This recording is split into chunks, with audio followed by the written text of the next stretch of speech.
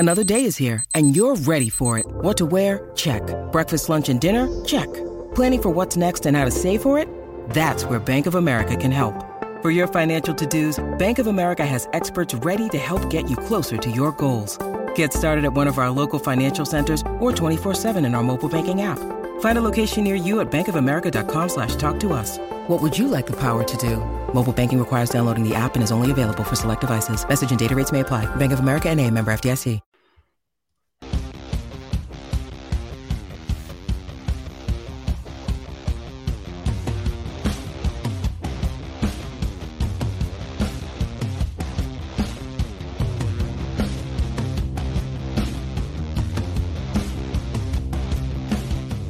Welcome, Penn State football fans, to another off-season conversation about the team and previewing 2023 in so many different ways.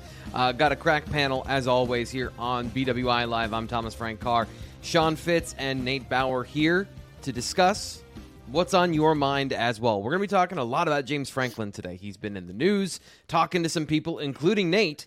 So you're going to get a little bit of inside access into what Nate and James talked about earlier this month. Also, James Franklin on the Hard Count with J.D. Pickell, which is the On3 national show. We'll be discussing some of his quotes. We're bringing back Between the Lines because James Franklin has said something, so we have something to dissect. But the mailbag coming up at the end of the show, as always, really that's the star of the show. Your questions, your thoughts at this time of the year. So drop them in the show chat and like the video. Subscribe to Blue Eyed Illustrated here on YouTube because we're churning out content all off season. Nate, we're starting with you, getting right into it. You talked to James Franklin a couple weeks ago, and he brought up something that I thought was very interesting. You talked about the final year of the college football playoff. Give me your impressions of that, and then I'm actually going to read one of the quotes that I want to specifically ask you about. So how did the conversation kind of get to this point? Yeah, so the interview started with a question about this being his 10th season at Penn State, right? And so, like, for whatever it's worth, there's a little bit of a milestone there in today's college football. And it's actually interesting. I went back and looked at who has more tenure at one institution than James Franklin. And in Power 5 conferences, it's only 9 other guys, which to me it speaks kind of volumes about what college football is today, but also what his longevity has been at Penn State for this to be his 10th season. And so at that point, I kind of I'm not going to say that this was a gotcha question, but he's so tough to crack when it comes to larger goals that I thought a good way to frame it was, hey, is there any significance to reaching the college football playoff before the transition, before the expansion to 12 teams? And he said, yes. Yeah. Let's read the quote directly. I have it here on screen for those that are watching on YouTube. And of course, I'll read it for everyone on the podcast. Yeah, I think so. Because people look at different eras. You look at the BCS era, and then you look at the current college football playoff model and it being 4 teams and how that is viewed. When you were part of that, were you part of that model or not during your time? So I think this is a super interesting question, not just about James Franklin, but generally about different. He brings up a good point about different eras of college football. BCS national titles. Penn State was a part of BCS national titles. Penn State has not been a part of the college football playoff era so far. Fitz, how do you square that in terms of program legacy and place in college football? Also, knowing this was like 10 years, like this was not a huge section of the college football story. Well, everything is recency bias, right? Like we talk about what's going on recently. And you know, you could name some of those schools that were in the BCS, and you're going to certainly forget some of the ones that were right in the mix there. And you could probably say the same about the playoff. I mean, Washington, Michigan State, schools that got in sort of on the fringes and got the brakes beat off of them for the most part. You kind of forget about those until somebody brings it up and references them. So I agree with him. First, as I make a point completely contradictory to that, I do agree that this is a chance to put yourself in that hierarchy. It's not so much the legacy as it is, putting yourself and setting yourself up for the next step of college football. So I agree with him in that sense. Penn State, has been a fringe team, from a national perspective, has been a fringe team. And they have the best opportunity they've had probably since 2017 to break through. And it's so, I mean, you can't overstate how hard it is to do with Ohio State being what they've been for the past couple of decades, and Michigan, of course, coming out in the last couple of seasons. So it's hard to break through, but obviously that's the goal. That's what you're shooting for. And that's where the expectations are, to be honest with you. I mean, Rose Bowl wins are fantastic. New Year's 6 games, fantastic, but they're not the ultimate goal. And that's not just for a fan base, that's internally as well. So that's where I would go with it. It's a chance to solidify yourself in that hierarchy of those top echelon programs. It's interesting because we looked at the BCS era and it was almost arbitrary. Like you could kind of dismiss some of the BCS era because it was just 2 teams that were picked from a computer. There's a committee, like it feels like there's more openness. Like that's how it started. It was like, wow, here's this revolution. Initially, Nate, I see your face. We're coming to you. Yeah, about no. this. Oh, I'm going to kill We it. doubled the amount of teams that were involved, but it doesn't feel like we doubled the amount of teams that were involved. It feels like the same thing as BCS. It went from 1.5% representation in the postseason to 3% of college football is represented. Right. It's a joke. But in any case, no, it's no matter how, somebody asked a question on the message board, which I find to be fascinating. And I'm going to derail the conversation here. They said that James Franklin has this year an opportunity to prove that he is an elite coach. Okay. Elite. And my question is, what does that mean? Who are the elite coaches in college football? What does that look like? What's the criteria for being an elite coach? Because when I look at win percentages, when I look at conference titles, when I look at the consistency of success, I would say that James Franklin and Penn State have been one of the more consistent programs in college football over the last 9 years, right? Since he came into Penn State. I mean, if you look since 2016, his win percentage in Power 5 conference is 8th, right? Like, and the teams that are above Penn State are Alabama, Clemson, Ohio State, Georgia, Oklahoma, Notre Dame, and Michigan. And Michigan is just by a hair. So, like, what do those teams above Penn State have in common? They've all been to the playoff, right? Yeah. That's the last step. This is the last foray for Penn State under his leadership to reach that level. But I would argue pretty strongly that if we're arguing that you have to win a national championship to be elite, right, the crew is basically 2 people right now. Right. Right. Yeah. Because the other active coaches that have won are Jimbo Fisher, and Texas A&M is a train wreck. Yeah, they're not doing particularly well. I don't know that you would be dying to put him in this conversation. It's got an elite paycheck that I think we would. Yeah. Yeah.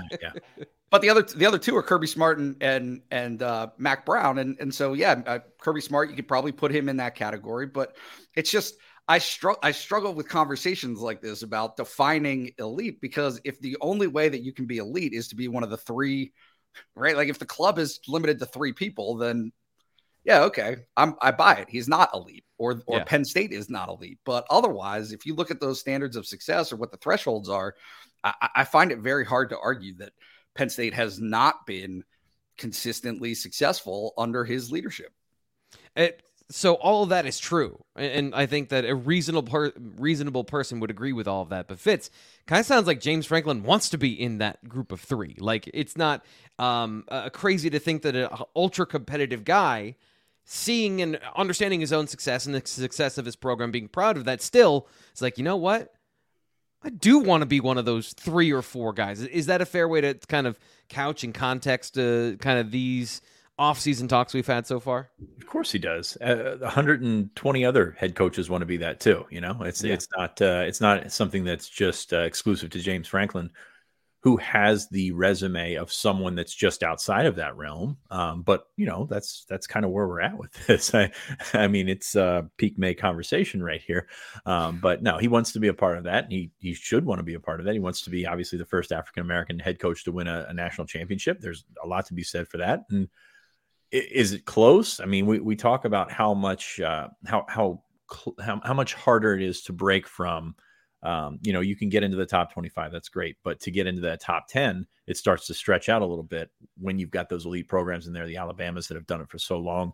Clemson, I know they've been a little up and down, but their up and down is still a 10-win season. That's kind of where they've set the standard for their program. And Penn State, short of a couple of back-to-back clunkers the last 2 seasons prior to 2022, has sort of been in that realm. So absolutely, he wants to be there. Everybody wants to be there. That's the goal. That's why, we sort of make this season out to be a 2-game season, where if you lose to Ohio State and Michigan, then your season, kind of seems like a disappointment to a lot of people. So I totally think that the expectations, both externally and internally, are what they are. And that's more college football. I mean, we're past talking about James Franklin right now. Yeah. We're talking about every other coach that just, has been on the doorstep, but hasn't quite been there. Maybe they've even been to the playoff.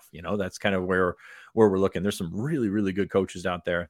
James, of course, in that mix, deserves to be in that mix. And kind of that's where we leave it, right?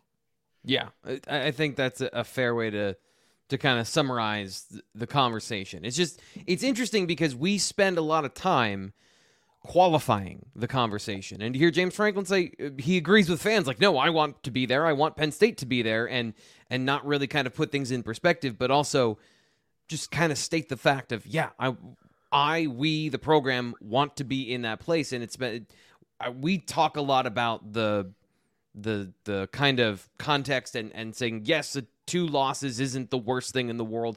Coming up just short in such a small percentage of 3%, like, that is valid to talk about. But then on the other side, like, the thirst for winning is also reflected not just in the fans, but in the coaching staff and their view of everything. Tom brings up a very good point. This is the conversation that the college football playoff has created. Playoffs are bust in the national landscape, and I think that is a fair way to put a button on that. Now, and that's not for every school, but Penn State's in that group of schools where that is the right goal / expectation there.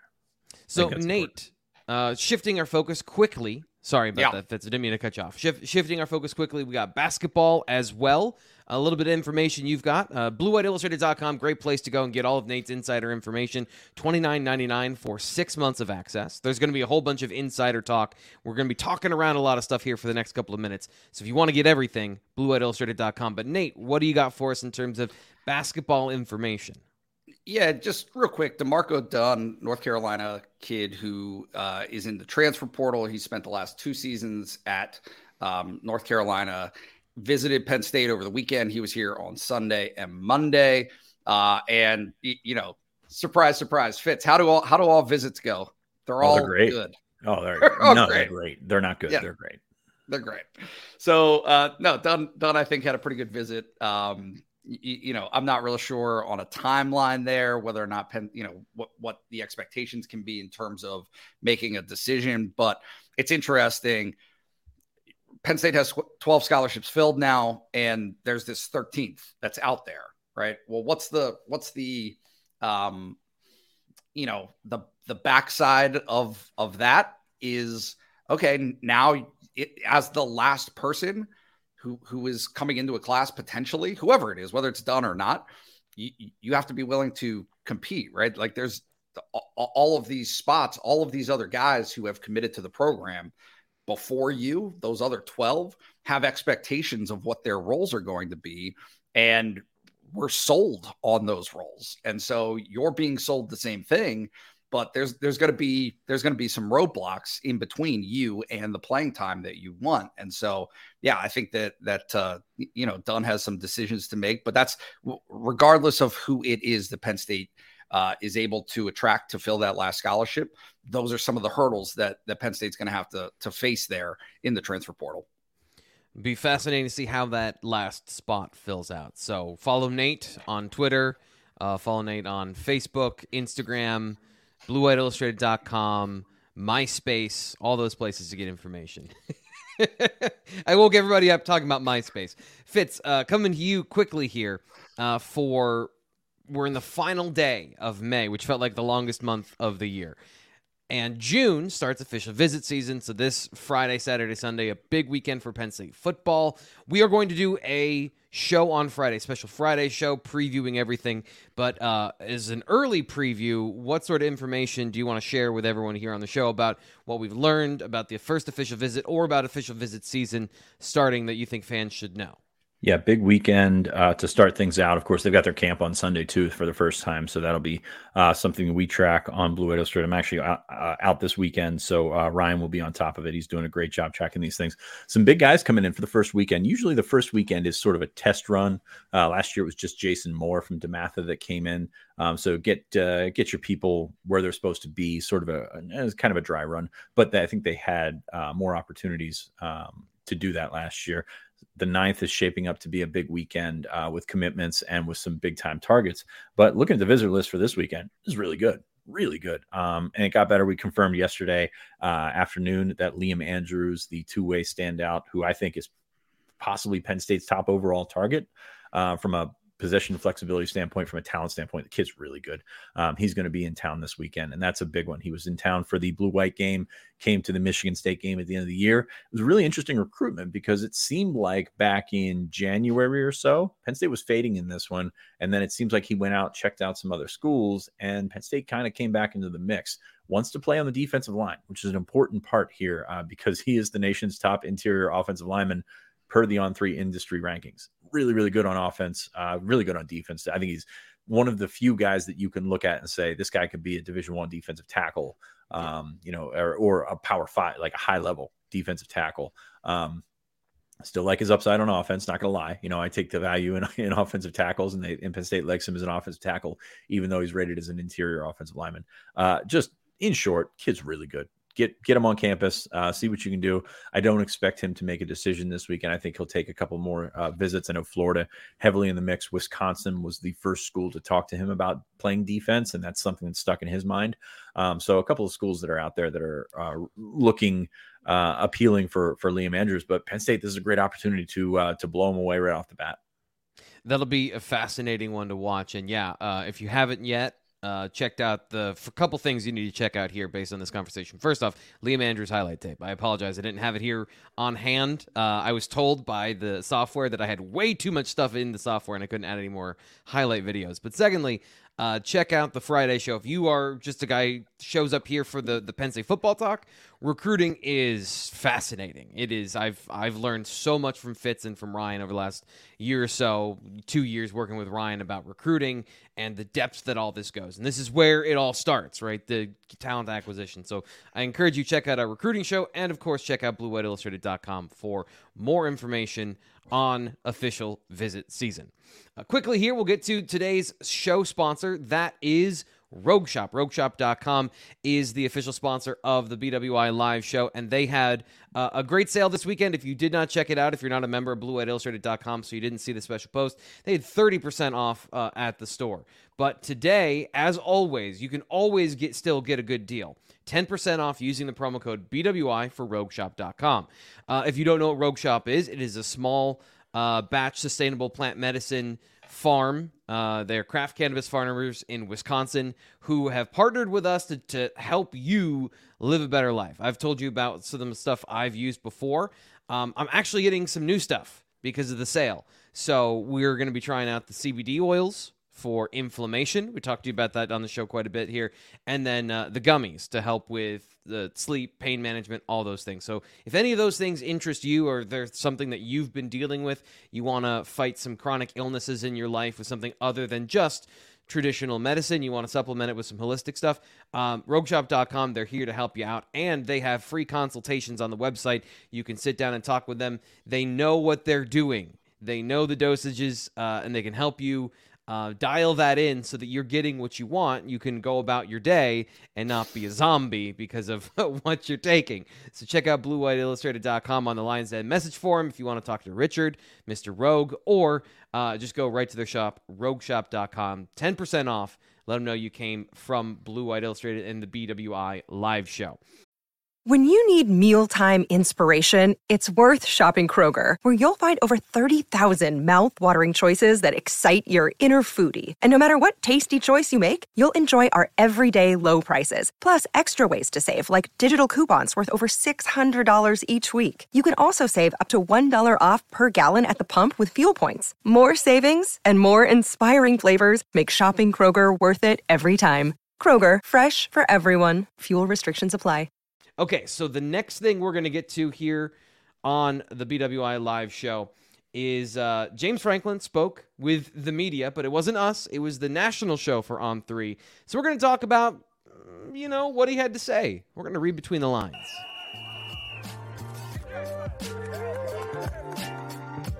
They have both gotten reps with runs.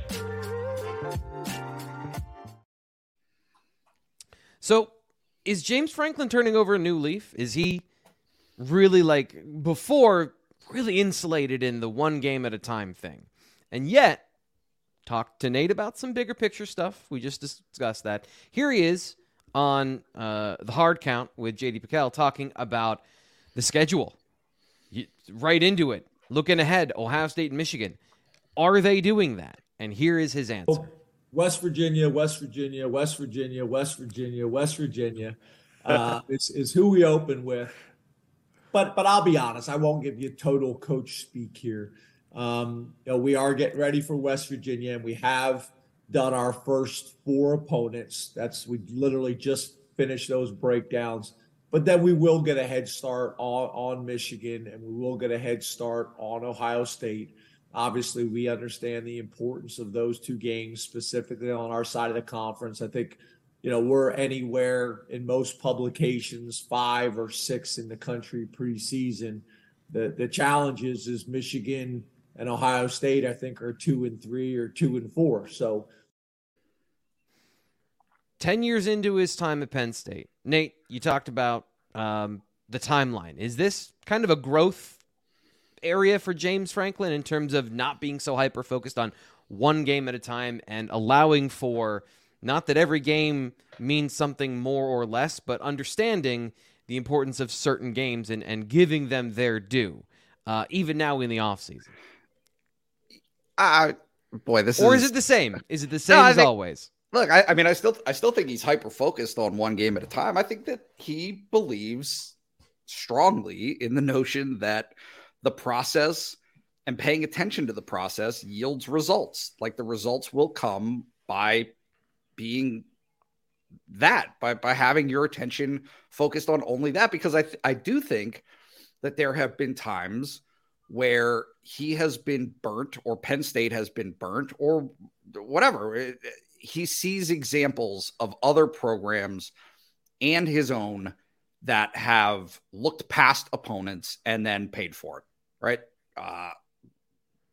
You name it. I don't want to say that Illinois in 2021 was that, but I think that there are examples of that all over the place where one game that you look past can spiral out of control. However, couple of Michigan State games might come to mind in absolutely 2017, sometime in that era.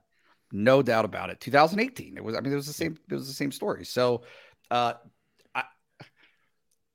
we like to frame these things as though there's a right answer to this, as though there's this is the path. This is how you have to do things. And I think it's more art than science. And the art that he's chosen is this one game at a time thing. However, it doesn't change the fact that he's always viewed Michigan and Ohio State as being important. Like, why do they have an army of analysts at Penn State now? It's to do this. It's to look ahead at these things, to do every possible scout. I mean, the very concept of college football coaching is about wasting time staring at film and trying to figure out every possible thing, every encyclopedia of information that you can possibly glean of your opponent, and then taking advantage of it. So I don't think that it's completely honest in the first place of just saying West Virginia, West Virginia, West Virginia, West Virginia, right? Like that has never been the case of complete honesty, that is exactly what they're focused on, but they try as hard as they can. He's trying as hard as he can to present that example and that leadership so that everybody else can fall in line and they can not worry about those other things before they need to. So little bit of a dirty secret here is I'm going to ask Fitz a question, and it's tailored around the idea of narratives that I don't necessarily believe in, but people do. And there are things in the Penn State ecosphere that are Penn State is not prepared for these games the way that they should be, in terms of maybe coming off a bye week going into a game, or, just not being up for those games or not being able to close out.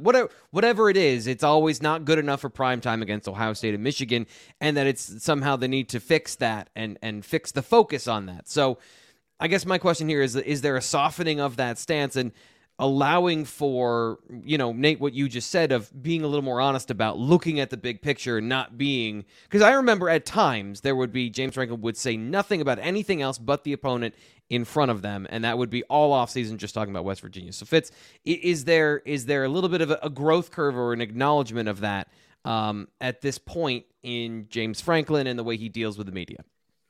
I'm glad you added that last part and the way that he deals with the media, because the way that he's done it internally isn't all that different than what he's talking about right now. He's just talking about it. It's the messaging has always been part motivation for his guys and performance art in terms of like staying with the system that works and that has worked for a long time.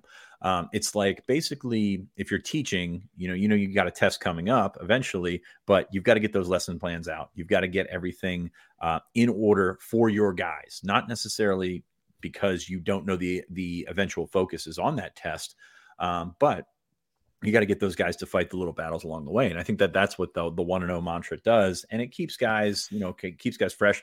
And it also gives them an out to talk to us every week about, I'm not going to answer your question, number one, because I really don't want to talk about Ohio State here in September. But also like, this is the mantra. This is what we go back on. I mean, it's clockwork, man. Like once you get into the program, everybody is talking about the only thing that everybody's talking about is the next game.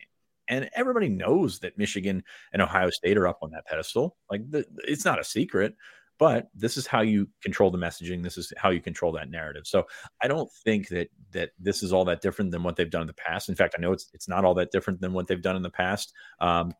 Prepare for basically pre-bye week and then figure out Michigan and Ohio State. Nate made a great point that I was hoping to save from you, but there's so many analysts right now, and that's what they do. Yeah. Like coaches are out on the road. The assistants, the on-field assistants are out on the road. And before, like you had guys to work on film and guys to cut up film and things like that, but not at this level, not at this experience. And there's obviously there's been pro coaches in there. There's been, obviously Ola Adams joined the staff this spring. So they've got a bunch of guys that have that experience with game planning, with prepping at lower levels and at higher levels. And that's what's going to help you is the flexibility that you get from those guys that have been through it all at certain different levels. So I don't think that it's changing the methods that they're going to do, but being a little bit more open with it is not going to hurt him at this point in time. I think that there has been a little bit of a shift in terms of lots of coaches are being, I think, a little more honest about some of the important games on the schedule, and it's interesting just kind of see that a little bit more honesty in terms of the messaging. Steven drops this into the chat. He says, good to see everyone back from the holiday. Glad to have you back as well, Steven. Thank you for the donation to the channel. Nate, were you going to say something, or are you just breathing? Yeah, no, I was just going to say that I was just going to say that there is an implicit acknowledgement of the importance of Ohio State and Michigan on the schedule every single year by the frequency with which James Franklin talks about how strong the east side of the conference is. Right. Like, he's saying it without saying it. He's not talking about Indiana, Michigan, and Rutgers, Maryland and Rutgers. Is that what you're saying? Believe it or not. What's curious to me is there's this perception that Penn State can never get through Ohio State and Michigan. And the reality is they've split with those two teams multiple times over the last 8 years, right? Like even in 2020, which was a terrible year for Penn State, they split those two games. 2016, they split those two games. 2017, they split those two games. 2019, they split those two games. So yes, our recency bias says, okay, 21 and 22, they lost both of those games. This is like this eternal hump to get over. But I just don't think that the narrative has been as consistent with that as it has been with, like you said, about coming off of a bye. That's legit. Yeah. They've had a problem with that.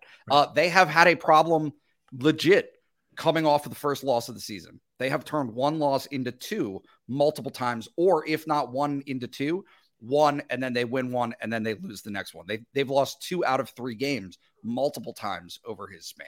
So it's a curious conversation to me, because I don't think that it's so cut and dry that Penn State or James Franklin have just been like absolutely waxed by those two teams in the conference throughout his tenure. That's not really the case. They've been prepared for Ohio State. Totally. Basically better than anyone in the Big Ten, sans Michigan, the last couple of seasons. They've been prepared for Ohio State. They've just been beaten. And as Steven mentioned in the chat here, depth has just taken over late in those games. And I think that's depth and talent is something that, you can't, that's going to go into your game plan in terms of like trying to keep the ball away from them, but it's going to catch up to you eventually. So I think that that's where it's at. And, we talk about, like, somebody's going to bring up Michigan and say last year against Michigan, they were, out coached or whatever. And, they were doing okay considering how poorly they were playing in the first half, and they were still hanging around and had the lead in the second half. And then I'm sorry, I'm going to tailspin here. James says stuff like we need to get bigger in the defense on the defensive line, when they're just out schemed, out gapped, and out executed. And that's really what it comes down to. Some of that's preparation. A lot of it's, reaction and execution by players and things like that. So that's kind of where I would go with that. I think Michigan has prepared incredibly well for Penn State, because as we talk about during the season, that's a game plan that, Penn State's team is built to try to run with Ohio State. Michigan has kind of flipped it on its head and said, we're going to do what we do, run the football, do the things that, Harbaugh has done his entire career and done it extremely well. And Penn State just doesn't happen to match up with that. And I don't think that that's an preparation, like a knock on preparation. I think it's a knock on a different kind of spin on that depth. Whereas Michigan took over last year in the second half as well. I think the narrative of that comes from, if there's one place Penn State gets blown out, it's at Michigan. So you're on the road, and those games are, really important. If you have that really important game on the road where you want to look good, it's usually a primetime game, and then it's the one time the team does not perform well, whether it's injury or whether it's whatever it is. They just seem to have something that when they go to Ann Arbor, it doesn't go well. Another thing, because I'm gonna eliminate the question during the mailbag about Michigan, because we're talking about it here. One thing that I think that I didn't really take into account last year was the schedule before Penn State. Colorado State, Hawaii, UConn, Maryland, Iowa, Indiana. One game they had trouble with, really, and that was Iowa. They ran a lot of really simple base plays. They didn't have to get out of their base offense to beat any of those teams. Then they changed and did against Penn State. So Penn State was prepared for what was on film. They were very prepared for what was on film. Michigan did something different. So that is something that I think is a really I didn't take that into account personally, and I think the more I've looked at it, the more I've thought about it, that is something that they, certain teams do save stuff for certain games. I will say this too in the chat here. Rob makes a point about not turning the seasons into 2-game seasons, and if Nate or you or I said that, like, we would be lit on fire, because that the standard has turned into beating at least one of those teams, and that's perhaps a bit unfair. And I happen to agree with Rob. Like, you're going to make a 12-game playoff every year with 10 wins. But like, setting the expectation there is it's a license to just be torched. And so I see where Rob's coming from in the chat here, but it's a little bit different out there in them streets. But that's yeah, for sure. That's the point though of what James said, right? Like that's why it's significant for him to have said what he said is it's not about the 12 game playoff. It's about the 4-game playoff and being able to get it done in the last opportunity that you have before you get there. And so that's what's so interesting to me going into this season is there is absolutely an implied, obviously you want to win every game that you play, but to get to the playoff, Penn State has to split those 2 games and then not lose any of the others. That's it. Like that's the blueprint. That's the path of getting there. And speaking of the last opportunity you have to get there, I don't think we talked about this since, but the last opportunity for this season is at Ford Field. You don't have to go to East Lansing this year. That is totally. That's nice. I mean, it's a nice little consolation for moving that game to Black Friday. Yeah, and in a dome, so there's not going to be any weird weather. It's going to be in a dome, and Penn State is a team. What are we going to write score about? points. Like if we can't write about weather in November, what are we going to do? And a night game in November. Oh no! The good news believe it? That's your guys' problem. I just have to write about what happens on the field. That it'll be easier. They'll have really good all 22 footage when it's not in the snow. If we can get our hands on that, I love finding that information out. But speaking of getting into college football playoff run, one player above all else is standing out in terms of how that's going to happen. Drew Aller. So JD asked James Franklin about Drew Aller and the anticipation for him this season. Well, I think a couple things. I think number one, we got a chance to be better on the O-line. We got a chance to be better at running back. We got a chance to be better at tight end. We have a question mark at wide receiver. I saw some things this spring to get excited about, but not ready to stamp them yet. And I say all that because your point is a good one. You know, we had a veteran quarterback that seemed like he played here forever, is now with the Green Bay Packers and Sean Clifford. And we got a competition for the quarterback spot, and Drew Aller is I actually think it's Aller. But Drew is a young man that there's a lot of excitement about. You know, coming out of high school, he was the number 1 quarterback recruit in the country, was our backup quarterback last year, and unusually he was able to play in almost every single game. So that was a real positive that we were able to get him a ton of reps and experience last year. So that's a big. Interesting. I love it when we talk about something on the show and then unrelated, James Franklin or one of the coaches will talk about it somewhere else. Talking about Drew Aller, Fitz, he talked about every other position on offense except about Drew, meaning like this team is good and they are going to help the young quarterback in terms of how he plays next year. So as much as it's about Drew, it's about supporting Drew, not about him taking the reins and being the guy.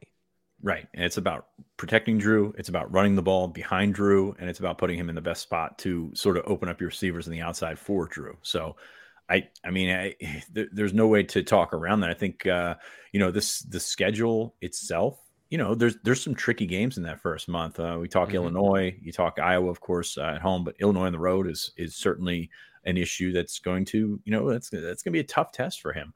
West Virginia, you get an opportunity to start against a marquee opponent that not necessarily is a good team. So I think that's helpful, but gives you a chance to get your feet wet. 4 games in September is that's kind of the standard to get your starter up and running. But yeah, I think if you're the problem that I struggle with here is like Drew could put up really good numbers against West Virginia right off the bat. And I'm not sure that it would be indicative of him picking apart West Virginia or, being an all-star quarterback right off the bat, because he's got a lot of stuff that's, he's going to have some adversity thrown his way in terms of different looks that he's going to deal with, different coverages and things like that. And West Virginia knows that they're getting a first-time quarterback. So that's going to be an interesting test for him, even though Penn State's got the Jimmies and the Joes that are superior there. So yeah. I think that if you're coming out expecting him just to throw it around, maybe he does it against West Virginia, maybe he does it against Delaware, whatever. But there's going to have to be a growth process for him to hit those high notes against those teams that he needs to. And again, I'm going to include Illinois on the road here because it's just, it's a weird place to play. Sometimes the atmosphere is great. Sometimes it's not so much, but it's early in the season. Hopes are higher with Bielema, of course. So that's going to be certainly a test. But yeah, I think what James is saying is everybody knows he's got the talent. Everybody knows he can throw it around, be crazy, but that's part of the equation. You know, what made Sean Clifford great was not his talent and his ability to throw the ball. It was everything else. And you're going to have to figure out everything else. And is that harder to do than figuring out if you can throw the ball around the yard? I mean, that's the big question that remains for Drew Aller. And I appreciate James correcting his pronunciation there as well. I needed to get that in. It's huge relief, because we have this conversation, and people are like, well, Franklin says Alar, and I'm like, yeah, but he also called him denied Dennis Daniels the other day. Like, he's not the fountain of where you should be. The media guide needs a pronunciation guide for everyone, and then a pronunciation guide for James, because they're sometimes just completely different. And I don't blame him. Like, he's got a lot of kids to remember. I don't blame him for that, but it's just the position he's in. I wrote a lot this week over at BlueWhiteIllustrated.com about the receiver position and how I think that's going to affect Drew Aller. So, Nate, I'm going to turn it over to you. I'm going to sit this one out. If you want to check out what I think, go check out the website. How do you see kind of this conversation around Drew and it leading into what you've talked about is one of the more important seasons under James Franklin for the legacy talk? I think it's I don't know. I'm conflicted because I think that the things that burned Sean Clifford early in his career are like you can be a very good quarterback and make 3 mistakes during a game that turn into interceptions and you lose we have no concept of his proclivity or not for turnovers. Like we don't have any idea of how he is able to, and we don't know how Penn State and Mike Yurcich are going to protect him from that or not. Right. Like how expansive. I think that we're flying blind in a lot of ways in terms of how he can perform under those circumstances. So I'm super interested. I mean, look, for as much Pat Fitzgerald slander as I love to disperse, they have to go to Northwestern too in those right before that bye. So I just think that there are traps everywhere. There are traps everywhere. And if you can get through, like, is Northwestern going to have a great season this year? I would expect probably not. But are there teams out there, situations out there early in the season that can make things tricky for Penn State? Absolutely. If Drew, if the receivers, if Nick Singleton, Katron Allen, the tight ends, like if the offensive line, if all of those elements, and crucially, the thing that we're not going to talk about, if the defense can be really, really strong and provide a cushion that allows for them to make mistakes and get away with them, if special teams isn't a train wreck, right? Like if all of those other elements are up to snuff in the first 6 weeks of the season, I think it provides an opportunity to get better, right? To grow, to find yourself in some positions where you can make some mistakes, you can get away with them, and you can still win games. At which point you turn the corner into that back half of the season. I mean, the fact that they don't get Ohio State or Michigan until after the first, October 21st and November 11th, I think are the dates. Like I think that's a good runway for him to be able to get through some of those games. We're going to continue this conversation because there's some great questions, but we're going to get to this part of the conversation in the BWI mailbag.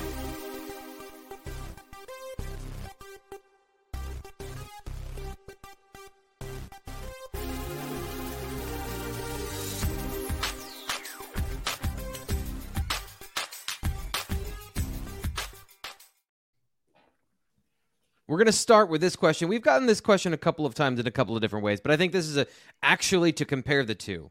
BWV 5014 at the On3 Blue White Illustrated message board says, how would you compare this team to 2016? What are the similarities and key differences that you see? Fitz, do you? We've talked about the first month of the season being prepared, how it kind of was off to a rough start, but then ended magically for Penn State. Not necessarily in that, but like, where do you see the strengths of this team as compared to 2016 and vice versa? They got star power at running back. That's a good one to start with. I think that you can go with that and sort of in the college game, it's all about scoring points. All right. So I would start there and say the big play capability in the run game is huge, like especially breaking in a new quarterback as they did in 2016. Give them a little bit more time to breathe. And the fact that you have Singleton, a more experienced offensive line, I think is huge. Katron Allen is also awesome. Like, don't get me wrong here, but Nick Singleton is the big play guy and can be an eraser. We talk about erasers on the defensive side of the ball so often. Those guys that come along and just sort of break the curve. And I think Nick Singleton can be one of those guys. So I'll go with that with the 2016 team. That sort of jumps out to me. I'm sorry. We just confirmed another official visit, so I haven't really been paying attention the last couple of minutes, but yeah. So check out the site for more on that. Ryan's working on that one right now. But yeah, it's that's where I would go, is the fact that Penn State has the ability to take the ball, and that's what it was missing a couple of years ago. Take the ball from anywhere on the field and score a touchdown with the run game.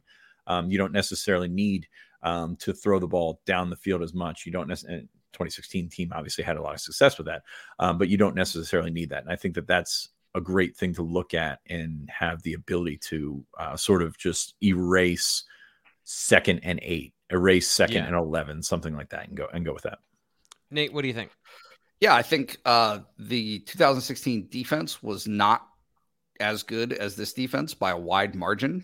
And so that's, like, to me, that's a pretty significant disparity. And then the question is, 2016 had some studs at receiver.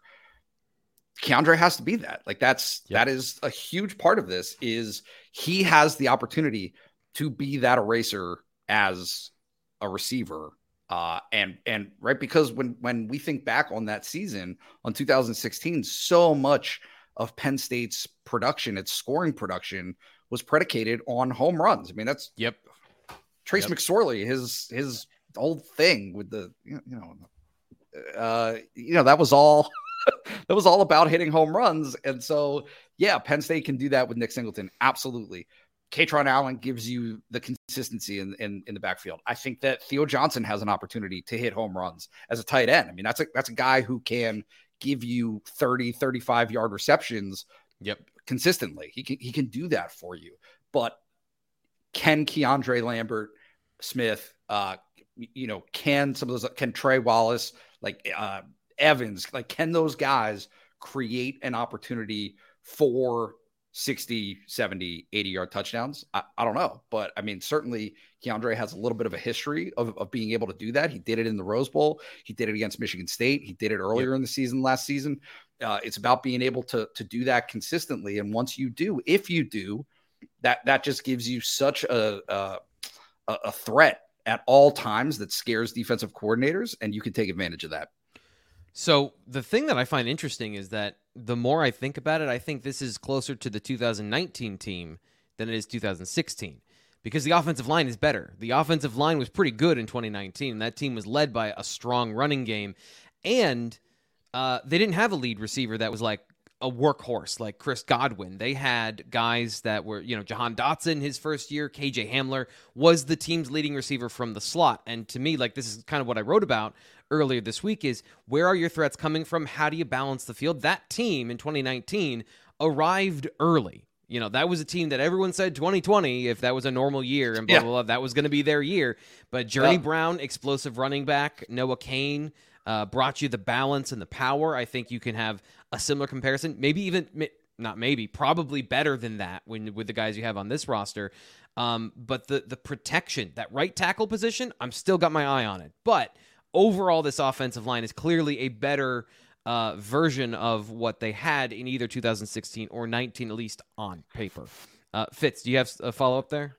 No, it's just funny to think about 2016, and we go through the roster, and that there's an argument to be made that team had no business being as good as it was. There's something to be said for belief. There's something to be said for the way that Joe Moorhead was able to just turn things on its head so quickly. And obviously they had that first month of the season was not memorable by any stretch, but they turned it around and, sort of found what they were best at and sunk into that. Like the talent 1 to 85 on this roster is I think better, but you're missing some spots at receiver. You mentioned Godwin obviously was awesome. Gesicki was fantastic. So those certain spots where you have these top level guys, Penn State not necessarily has them on the 2023 roster, but from top to bottom, there's more talent, there's more depth. So it's kind of a flip flop there in terms of what we do when we compare these teams side by side. Yeah, and having enough threats, I think, is kind of a thing that they do have pretty close to enough threats at all positions in order to create those explosive plays and keep the defense off balance. One last thing I'll point out is that was Joe Moorhead's first season as the offensive coordinator. This is Mike Yurcich's second season. So on the plus side, they're going to be more comfortable in the offense. I'm sorry, this is third season. But then, teams know Penn State's offense now. They have a good idea of what it is and what it isn't. I think there was a little bit of Joe Moorhead and that offense really exploded on the scene because teams weren't necessarily ready for all of the things that they were able to do offensively. It's like when you put a backup quarterback in the game and he looks fantastic. You're just not prepared for him. And then the next game he comes back and Mike White throws 5 interceptions, for instance. So I think that there is something to be said for catching someone off guard. And that's why it's fun when you see these coordinators come up from a lower level and just, some of these bigger programs are so not stuck in their ways, but they use these methods, these tried and true methods that work. And sometimes you get caught off guard. So that would be a fun little wrinkle. But as you mentioned, third year for Yurcich. So we're going to see what he's got in the tank. And will this offense look the same as it did last year from a structural standpoint with a different style quarterback? We're going to find out.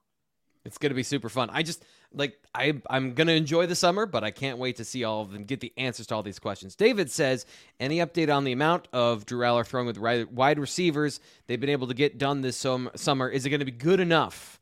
Is what he wants to ask, because David Greeter is our resident super fan who is always positive, saying Penn State is going to win the national championship in 2023. This is a huge chunk of that. Either of you have any insights or tidbits you want to add to this question? Because right now, to me, this is something that, it's a little bit of in the shadows, sort of under the radar work that we've highlighted, but it's not like we get to go out and watch practice of these things. So any other nuggets or tidbits you want to add to what's been going on with the receivers and quarterbacks? Not particularly. Nate, I see you didn't jump at this one.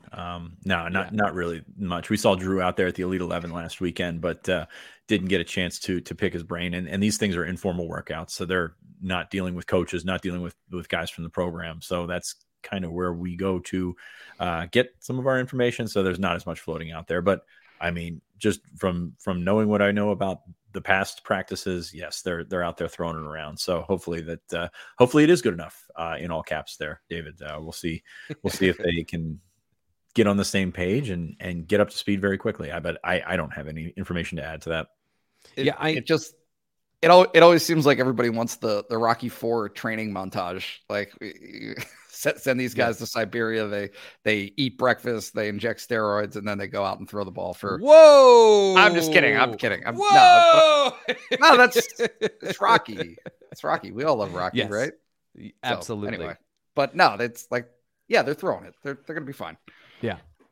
Next question here. This is I think secretly a little bit of, speaking of under the radar, one of my favorite questions. Poncho 570 asked, which one's going to be the bigger test at this point? Iowa at home or Illinois on the road? We've talked about this a little bit back and forth, but in terms of actually, like, which game do you think is a more concerning, a more interesting matchup? Fitz, you were leaning pretty hard on that Illinois away game. Is that where you would go? Yeah, that's where I would go, just because it's a new atmosphere for him to step into, and he's played on the road. It came in did admirably against Purdue last year, but that's a veteran coach who has controlled the game like in his own way. And that's going to be tough to go to Illinois and win that game. I'll say this: I think the Illinois game will be a tougher draw and a tougher scenario. Not that necessarily Illinois is better than Iowa.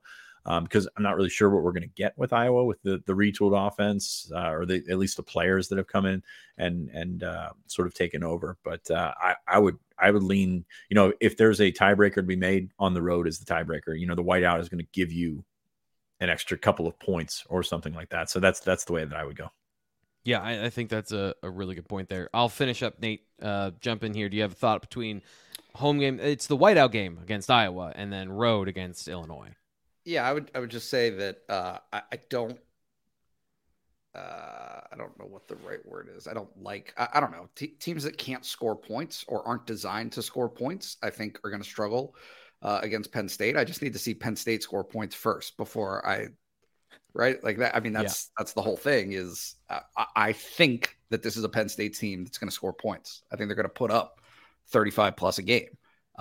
Can Illinois at Illinois? Like, I don't really, when I look at those two games, I think that Penn State should win both by a couple of touchdowns in May. Yeah. You gotta actually put that out there. You have to put them up. You got to put up those 40 points against West Virginia and Delaware, and then you can see where things go. But if this is a Penn State team that can't find that balance, if teams don't have to respect the passing game and can focus all of their energies on stopping the run and bottling up Singleton and Katron Allen, then maybe that changes the dynamic a little bit. But I think both of those games are certainly clearly winnable if Penn State can score points. You brought up exactly what I was going to talk about. So this is an On3 article from earlier this month ranking the top 5 defensive lines in America. Number 1 is Georgia, according to On3. Michigan comes in number 2. Illinois comes in at number 3, followed by Penn State. So in a game on the road, if Nick Singleton is neutralized by a good defensive line that can gum up Penn State's running game, and he doesn't break off an 80-yard run, and it then is on Drew Aller to throw into tight single coverage because they are aggressive with that secondary. If it's on him on the road, this is the setup. This is why I agree with Fitz in terms of from a tactical and schematic standpoint. Iowa can present the same problems, right? So they can present the same problems. They can do those things as well of stopping the run, being stout up front, and then having a really tough secondary to throw into with their zone coverages.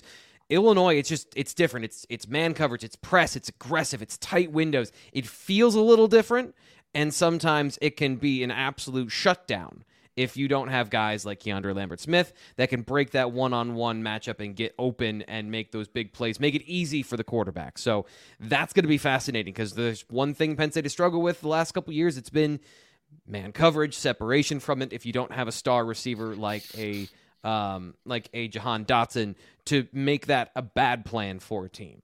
So that's going to be a great matchup, I think. Yeah, I think so. And like I said, good coaching staff there, and they've lost a lot. Like there's no getting over. They've lost some really good players. Chase Brown's not going to be back, and Penn State is probably really happy to see that. But I agree with Nate. Are those points going to come? They've got a first-year quarterback starter. I think Luke Altmaier is going to be the guy from Mississippi. So they've got to basically get their offense up to speed as well. So it's not going to be a situation where you're going into a hostile environment with a team that's stacked up, ready to make a run, but there's enough elements there that can make you concerned, given what you have on your side, given what they have on their side, and especially coaching there.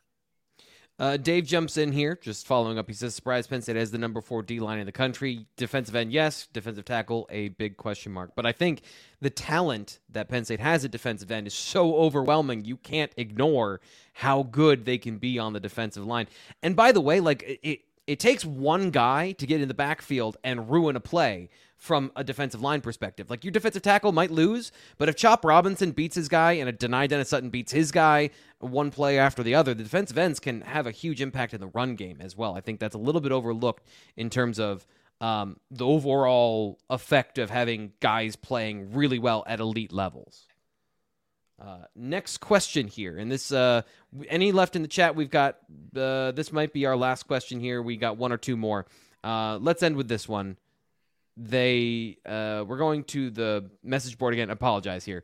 Zlotty asks, is Audavian Collins someone that could realistically push for the third cornerback spot behind King and Dixon this season? I've talked about how he can help you with some special team snaps for sure. Like I think that's a strong possibility. Fitz, do you think that in terms of pushing Elliott Washington and maybe not the third cornerback, but the fourth cornerback, can he be in that mix, given where how late he's entering into the process here? Haven't seen him on the field yet, so that's the obvious caveat that we throw out there. It would be tough. I mean, the third quarterback or third corner spot is not really an option right now that I see. Cam Miller is that guy, and they're pretty happy with Cam Miller. It'd be interesting to see if that fourth spot goes to Washington, maybe another one of those freshmen step up, or maybe even Daquan Hardy, you see a little bit more on the outside.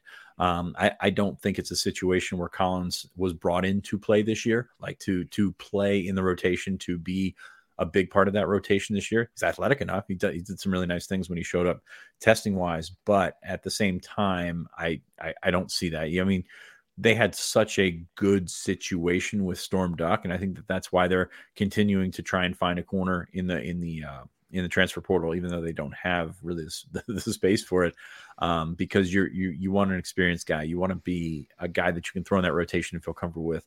I don't think Collins, even though he hasn't practiced yet, I don't think Collins is that guy for 2023. I think he's a guy that you brought in for 2024 and beyond. Nate, I'm going to split the difference here, and this is how we're going to get both questions in, because I like this question as well. Do you think Penn State's going to score enough points, essentially? You think that they're going to score points. The 2022 Drew Aller rep model for 2023 for Bo Prabula, is that the plan, or do you envision something unique that's more complementary to Drew's game? I think just in general, Bo Prabula, we think he's going to play this year. How many blowouts are they going to get into, do you think, given how much you think they're going to score, so that Bo Prabula sees time as essentially the starting quarterback under center? Yeah, I don't necessarily. I mean, I do see it that way, but I also see a model where they try to get him on the field. They find unique ways to get him on the field. I'm not sure that everybody's going to love it when it doesn't work, right? But just to put something else in front of a defensive coordinator again, right? Like that's the whole thing, is just give them more things to think about. And I think that Bo Prabula does that. I think he gives you something to think about. He creates a problem. He maybe he catches you off guard, maybe he doesn't, but either way, he does enough and has shown enough, I think, through his first year and a half at Penn State, that Penn State feels, in addition to the want to keep him involved and keep him engaged in the process, but also feels like he's talented enough to help you win. And so that's, I don't know. I would be surprised, I guess, at this point, if you don't see him involved in some capacity earlier in games. Fitz, you look like you're thinking about that. What do you think? I'm thinking of how Penn State has used its gimmick quarterbacks in the past, and it's in short yardage, and they've been so successful going to that T formation. You don't necessarily need it anymore. Like, you don't necessarily need to figure that stuff out. And obviously you got to be more diverse in your T formation. Maybe put Bo in the back of that, in the middle of that T formation. That's what I was envisioning there. But no, I think you've got an opportunity to, use his skill set, which is different than your starter skill set. So yes, I agree with Nate that you get him in and you try and practice the things or go through the things that he does well. But usually when you're putting in a guy in that situation, they did it with Tommy Stevens, obviously, it's in a short yardage situation to try and change things up. So I that's where I wrestle with will we see him when the game is still in doubt?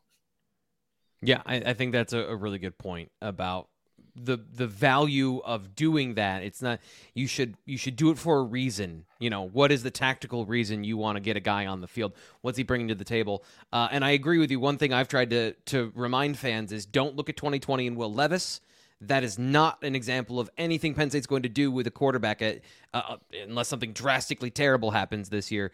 Tommy Stevens is more the model of how are you going to use him and some unique qualities in order to create conflict for defenders in a run-pass situation, or, as you pointed out, in a running situation in short yardage.